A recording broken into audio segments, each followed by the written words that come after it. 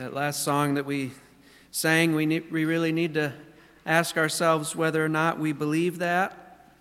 Can we sing that even when our hearts are breaking and tears are falling down our face because of something horrible that's happened in our lives? Can we still say, "All is well with my soul," because we remember that truth in Romans 8:28, that the Lord causes all things to work together for good to them that love him and are called according to his purpose?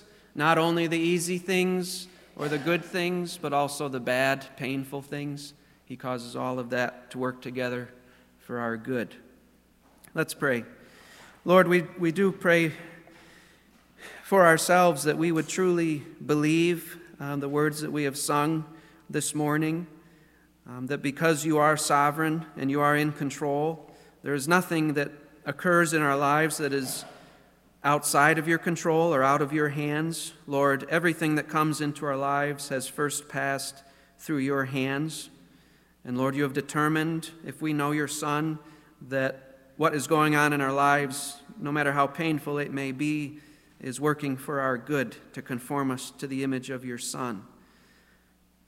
Lord, help us to truly believe that. And when we encounter trials, Lord, help us to be able to sing that, because we do earnestly believe that you're in control and that you have a good plan, even behind bad things that may be happening. Lord, help us to trust you in all of that.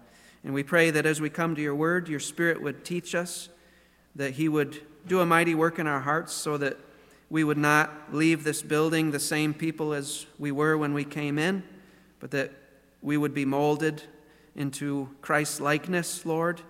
And any here who don't know your Son and who are on their way to hell because they are still enslaved to their sin, Lord, may they not leave this morning the same way they came in. May they instead leave coming to have known Jesus as Lord and Savior, having been freed from their sin and from the coming wrath of God. Help them, even through your word this morning, to put their faith and trust in Jesus, we pray. In his name, amen. We're back in 1 Corinthians this morning, and Lord willing, we'll be finishing chapter 10. We'll be looking at verses 23 of chapter 10 all the way through chapter 11, verse 1. So if you could turn there, and as you turn there, I'll read it for us. Paul writes in verse 23 of chapter 10, "All things are lawful, but not all things are profitable. All things are lawful, but not all things build up. Let no one seek his own good, but that of the other person. Eat anything that is sold in the meat market without asking questions for conscience sake. For the earth is the Lord's, as well as its fullness. If one of the unbelievers invites you and you want to go, eat anything that is set before you without asking questions for conscience sake. But if anyone says to you, 'This meat is consecrated to idols,' do not eat it, for the sake of the one who informed you and for conscience sake. I do not mean your own conscience, but the other person's. For why is my freedom judged by another's conscience? If I partake with gratefulness, why am I slandered concerning that for which I give thanks? Whether then you eat or drink or whatever you do, do all to the glory of God. Give no offense either to Jews or to Greeks or to the church of God, just as I also please all men in all things, not seeking my own profit, but the profit of the many, so that they may be saved. Be imitators of me, just as I also am of Christ." One of the most common struggles that we have as believers is knowing what we are free in Christ to do and what we are not free in Christ to do. It's a common question that we ask ourselves. Does God permit me to do this?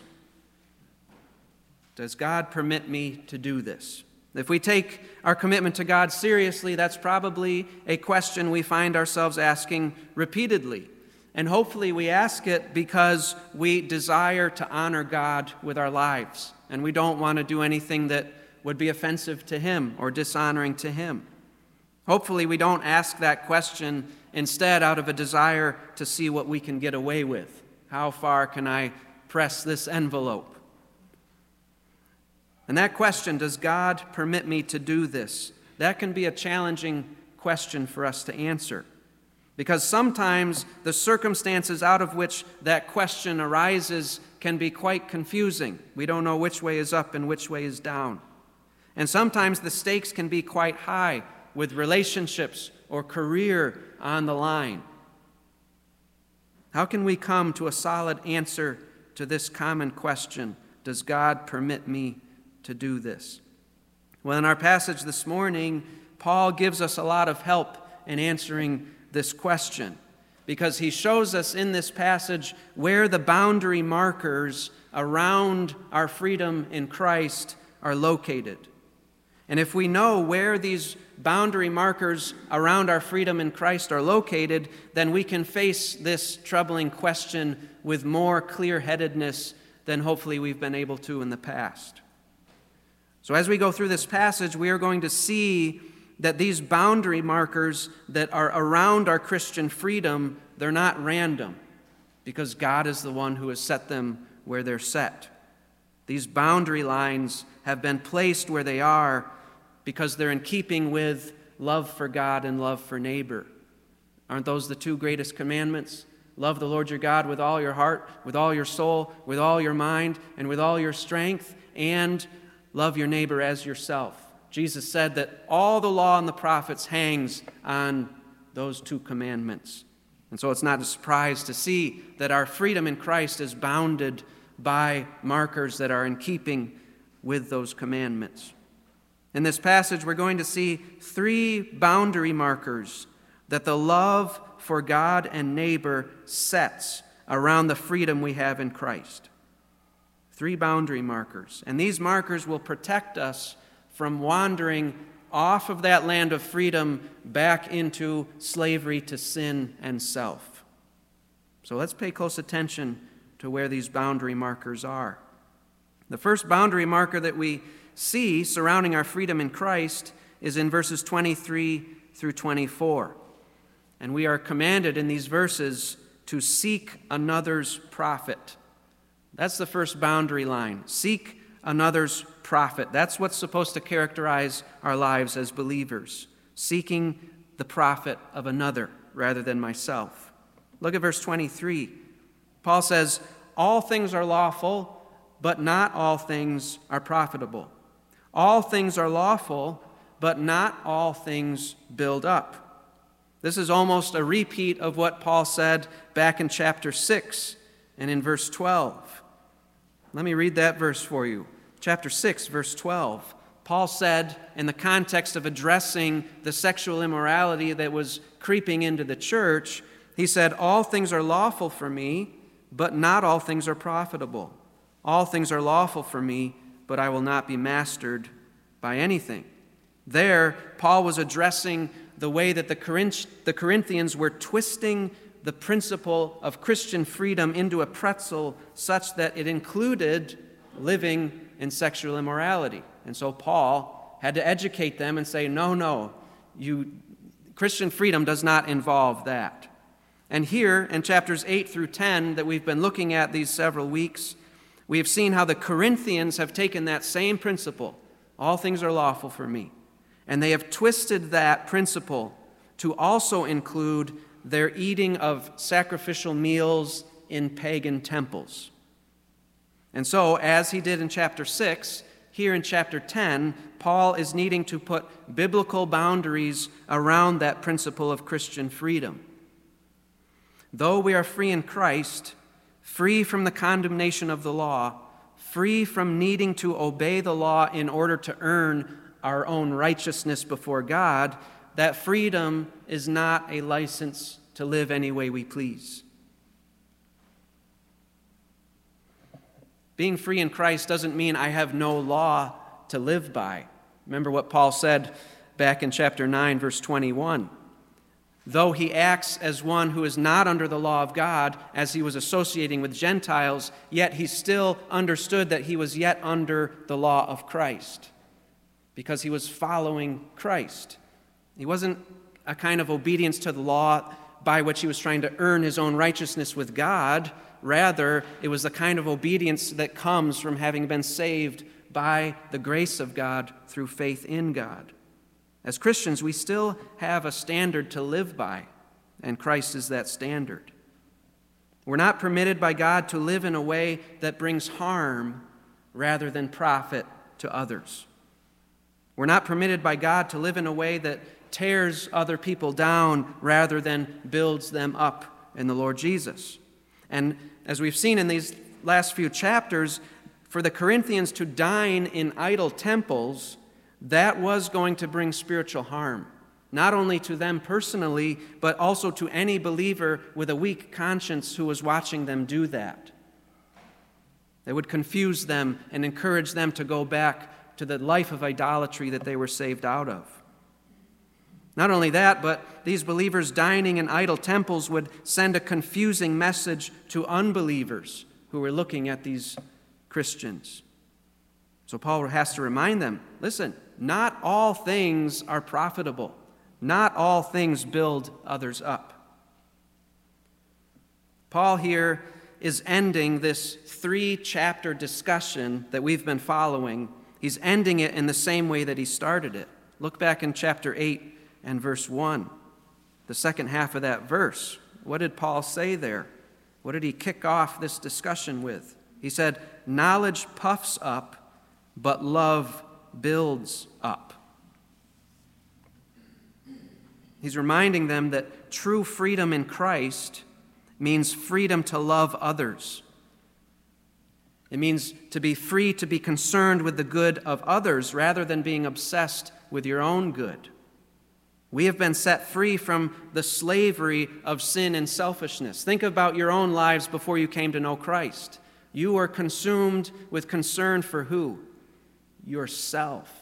And now that Christ has saved you, you have been unshackled from that obsession with self, that you can look away from yourself and look at Christ and look at others and see how we can serve them, how we can lead them to Christ, help them to grow in Christ.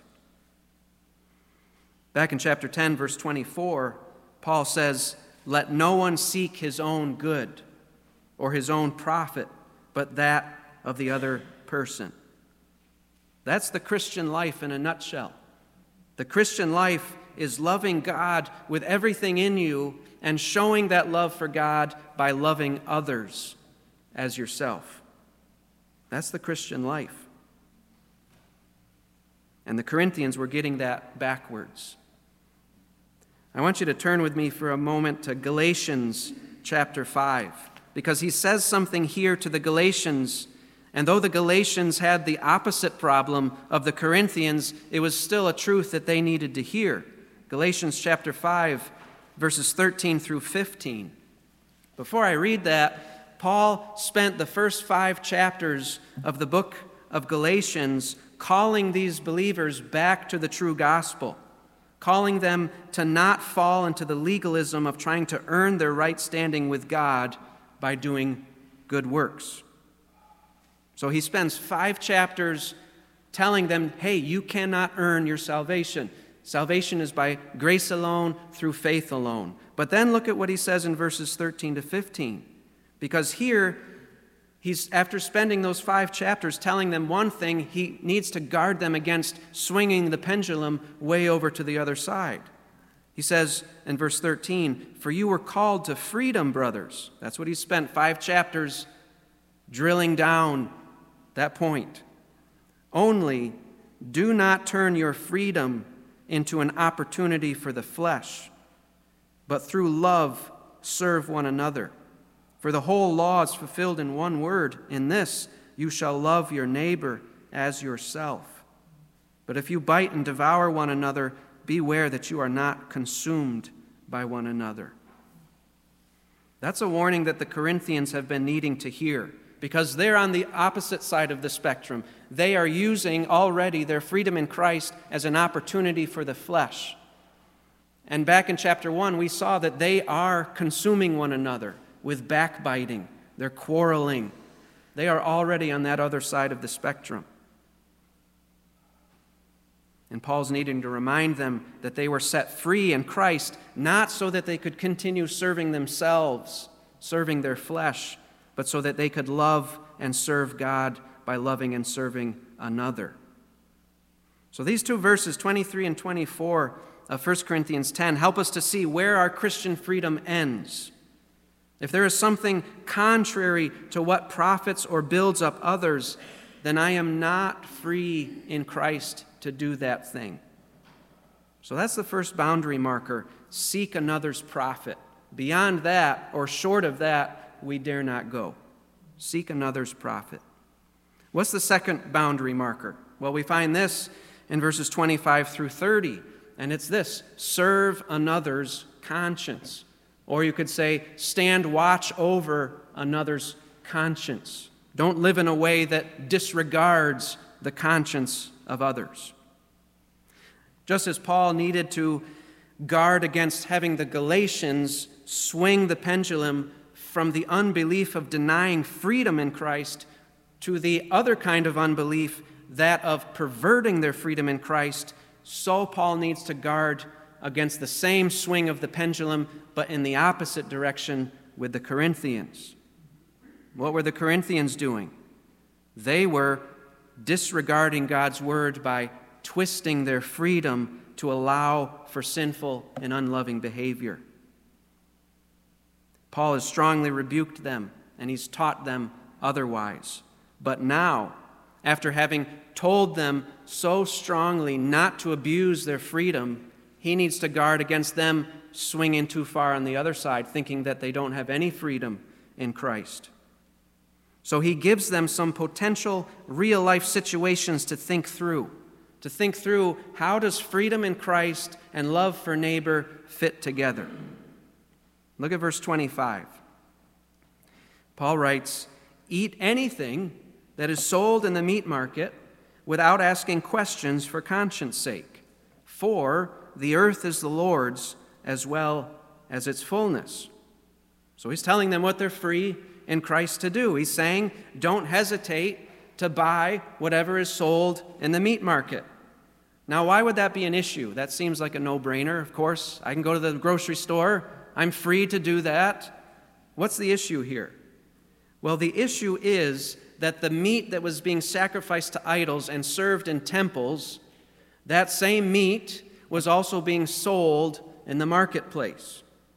And based on what Paul argued, what we looked at last week in verses 14 to 22, that they must not eat this meat in the temple of pagan deities, you can see how the Corinthians might misunderstand Paul to also mean that they dare not eat that same kind of meat being sold in the marketplace.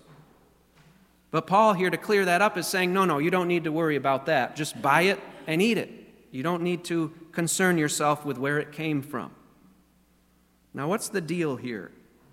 Why was it wrong for the Corinthians to eat meat from an animal that was sacrificed to an idol in a pagan temple? Why was that wrong? But it is okay to eat the very same kind of meat that was previously sacrificed to a pagan idol. Why is it now that it's out in the marketplace, why is it now okay to eat that? Well, the issue is that in one setting, worship is involved, and in the other setting, worship is not involved. Meat was not the issue. Worship was the issue. Worship was the issue. It's the same with the Lord's Supper. If we celebrate the Lord's Supper here on a Sunday morning and we have bread and juice that's left over, anybody who wants can just take it home. But we don't track you down and give you a list of instructions to take home with you and say, now, before you eat this tomorrow morning, examine yourself, make sure you're remembering what this represents. We don't tell you to do that. Why not? Because it's not in the context of corporate worship anymore. Worship's the issue, not the food. Worship. Food is morally neutral. Doesn't do anybody harm to eat or not eat. Worship is not morally neutral. There's true worship and there's false worship. So Paul says, because this food is sold in the marketplace outside the context of worship, you're free to eat it. And he backs up what he says with Scripture. He quotes Psalm 24, verse 1 in verse 26 here. For the earth is the Lord's as well as its fullness. Regardless of whether or not the meat had been sacrificed to an idol, that food was created by who? God. And God had given believers permission to eat all food. Jesus pronounced all food clean. God still owned all that meat that was being sold in the marketplace. And therefore the Corinthians still had the freedom to eat that food. Just to expand on this a little bit, let's go to 1 Timothy chapter 4. 1 Timothy chapter 4, in the first 5 verses. In this passage, Paul is warning against false teachers who will seek to burden believers with restrictions on their freedom that God has not placed upon them. 1 Timothy 4, verse 1. But the Spirit explicitly says that in later times some will fall away from the faith, paying attention to deceitful spirits and doctrines of demons by the hypocrisy of liars who have been seared in their own conscience. And what do these people teach? Who forbid marriage and advocate abstaining from foods which God created to be shared in with thanksgiving by those who believe and know the truth. For everything created by God is good, and nothing is to be rejected if it is received with thanksgiving, for it is sanctified by the word of God and prayer. So nothing in God's creation is evil in and of itself. Because after God created everything, what did he pronounce about what he made? It was what? Very good, very good. And as long as we are using God's creation in the way he intended for us to use it, we're free to use it. There's nothing prohibiting us from using it. And it was the same with this food in the meat market. It wasn't being used at that point to worship a false god. They could use it the way God intended, to be eaten and enjoyed. Back in 1 Corinthians 10, Paul gives us a second scenario to think through in verse 27. He says, if one of the unbelievers invites you and you want to go, eat anything that is set before you without asking questions for conscience sake. The same principle we saw at work in verses 25 to 26 applies here. If an unbeliever invites you to his house to have dinner with him, if you want, just go and eat whatever he puts in front of you without doing a background check on where that food came from. It's not in the context of worship anymore. You are free to go and eat it with that unbeliever. We go too far when we think that God is calling us as believers to cut off all contact with unbelievers. That is a twisting of the Word of God. Remember what Paul said back in chapter 5, verses 9 and 10. He had written a letter to these believers saying, don't associate with the sexually immoral, and they took him to mean to not associate even with unbelievers who are sexually immoral. But Paul really meant don't associate with such people who are professing to be believers in the church. Look at what he said in chapter 5, verse 9. I wrote you in my letter not to associate with sexually immoral people. I did not at all mean with the sexually immoral people of this world, or with the greedy and swindlers, or with idolaters, for then you would have to go out of the world. We're not to become monks and set up a monastery on some forsaken island and never see another soul for as long as we live.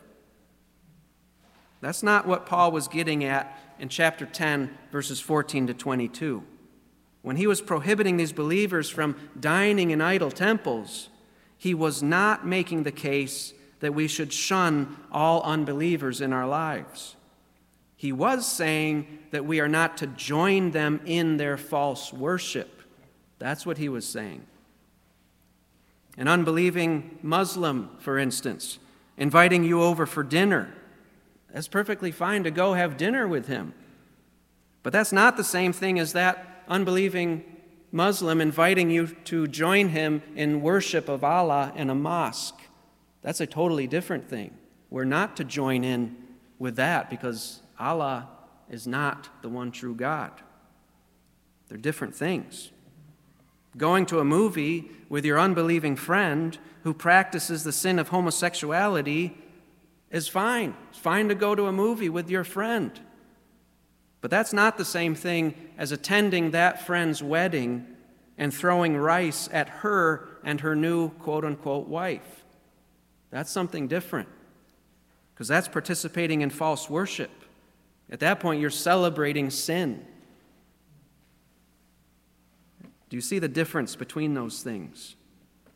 There is a difference there, and it takes wisdom to discern that difference oftentimes.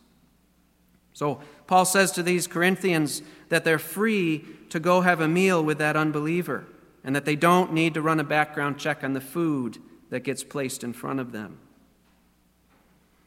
However, when we come to verses 28 through 29a, Paul helps us to see that there are cases when our freedom in Christ needs to be curtailed out of love for our neighbor. Look at what he says in verse 28.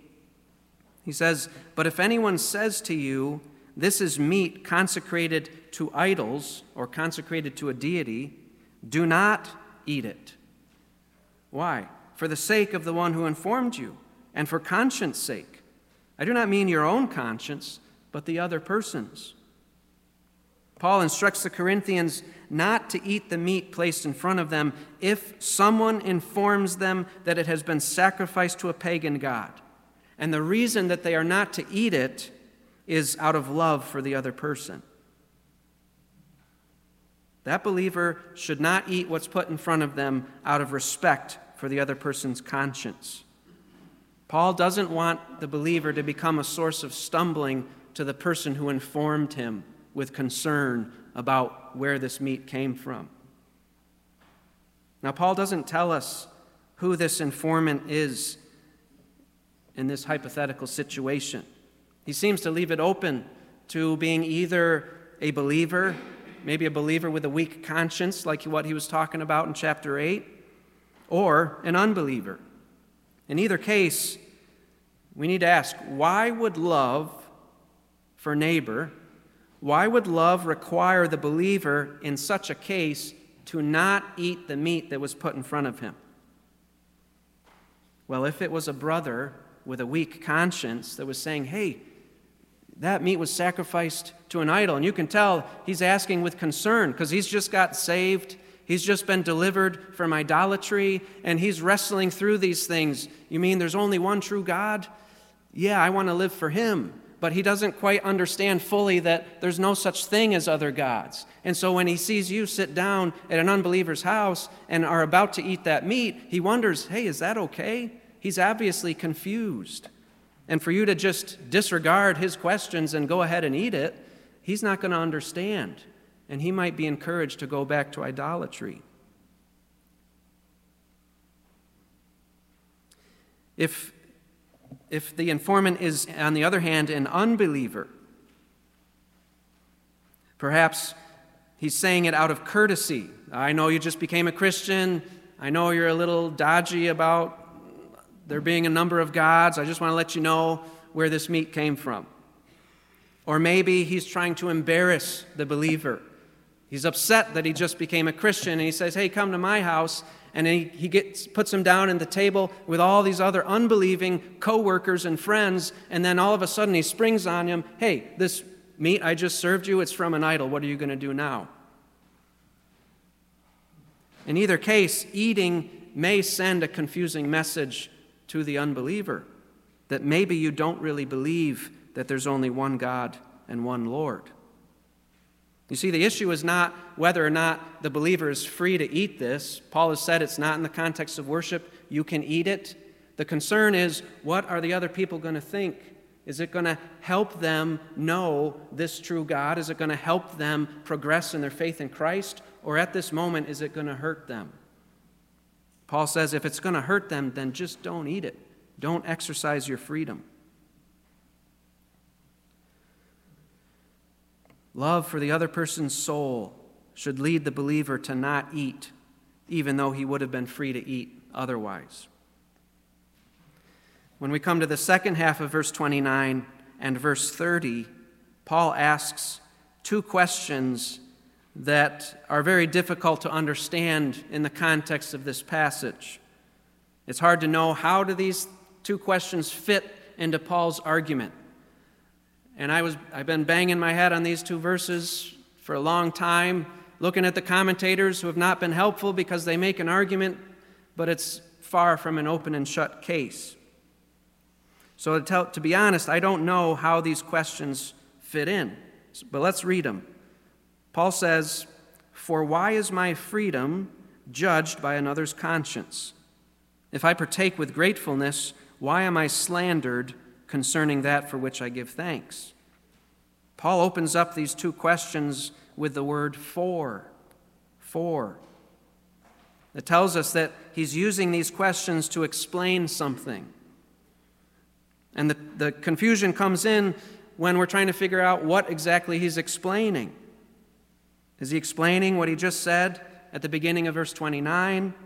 Is he explaining the exception he gave in verse 28? Is he explaining the freedom he had outlined in verse 27? I don't know. But at the end of the day, the differences between the best interpretations don't really affect the overall message of this passage. I know that's terribly unsatisfying, but I'm going to leave it at that, and we can talk more if you have questions. But despite not being able to figure out those two questions, the overall message of verses 25 through 30, the boundary marker that is set there for us, is quite clear. We are free in Christ to enjoy what God has provided for our enjoyment, but we must never exercise that freedom without taking into account the effect it will have on the consciences of people who are watching us. We need to ask ourselves before we act whether or not our actions are going to encourage a weak believer in their faith or encourage them to possibly go back to a life of sin. We need to ask ourselves whether or not my actions are going to confuse and further darken the conscience of an unbeliever or not. And if it's going to cause them to stumble, then it's not worth exercising my freedom for that. I need to be more concerned about their spiritual well-being than whether or not I get to enjoy this thing that I like to enjoy. Just to help us maybe wrap our arms around this concept a little better, turn with me to Romans chapter 14, where Paul addresses something similar. Romans chapter 14, starting in verse 13.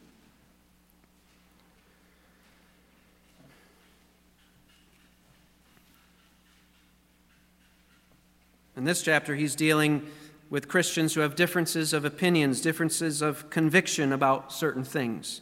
And he's encouraging believers not to stumble one another. Verse 13, he says, "Therefore let us not judge one another anymore, but rather judge this, not to put a stumbling block or offense before a brother.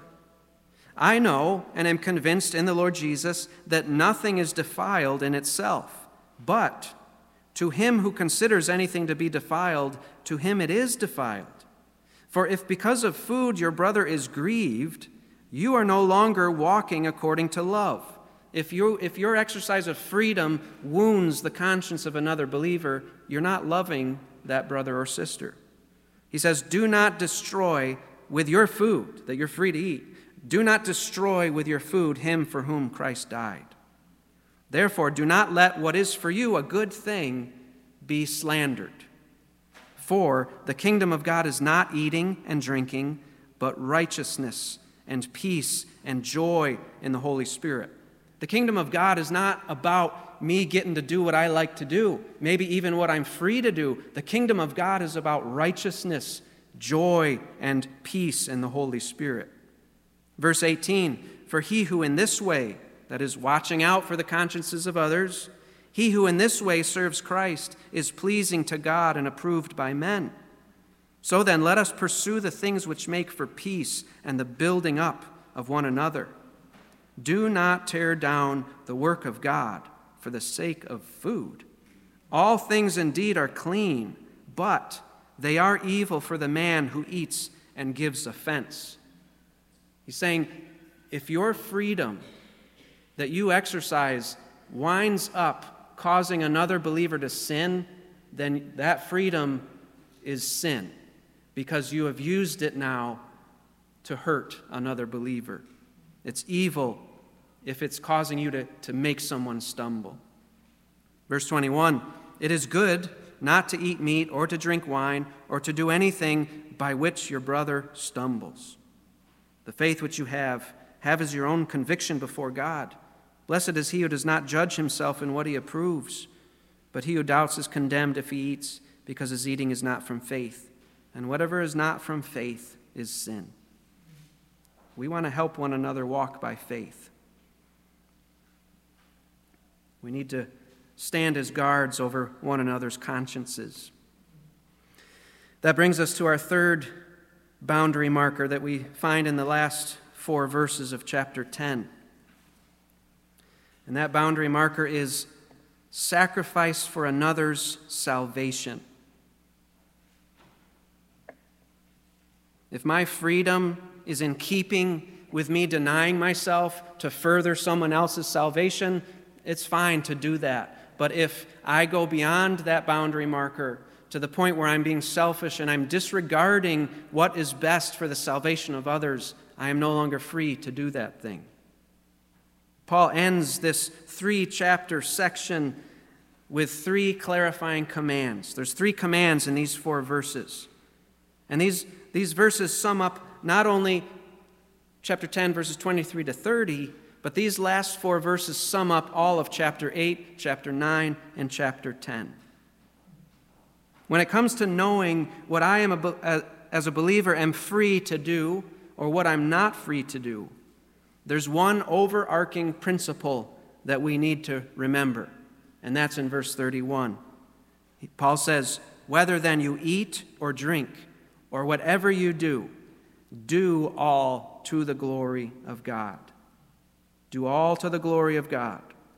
Paul mentions eating and drinking because that's what these 3 chapters have been all about. And it's interesting how much of our relationships with others revolves around this simple activity of eating and drinking. And our relationships can be messy, and they can quickly become confusing when we're trying to figure out how to live life in the church, how to live life with family, how to live life with friends, and how to live life with coworkers without compromising our loyalty to God, a loyalty which must trump all other loyalties. And the command that can cut through all of the confusion, what do I do in this situation? The command that can slice through the confusion and just shine a light of clarity on the situation is this: do all to the glory of God. If I cannot bring glory to God in this activity that is before me, then I am not free to do it, because I must do all things to the glory of God.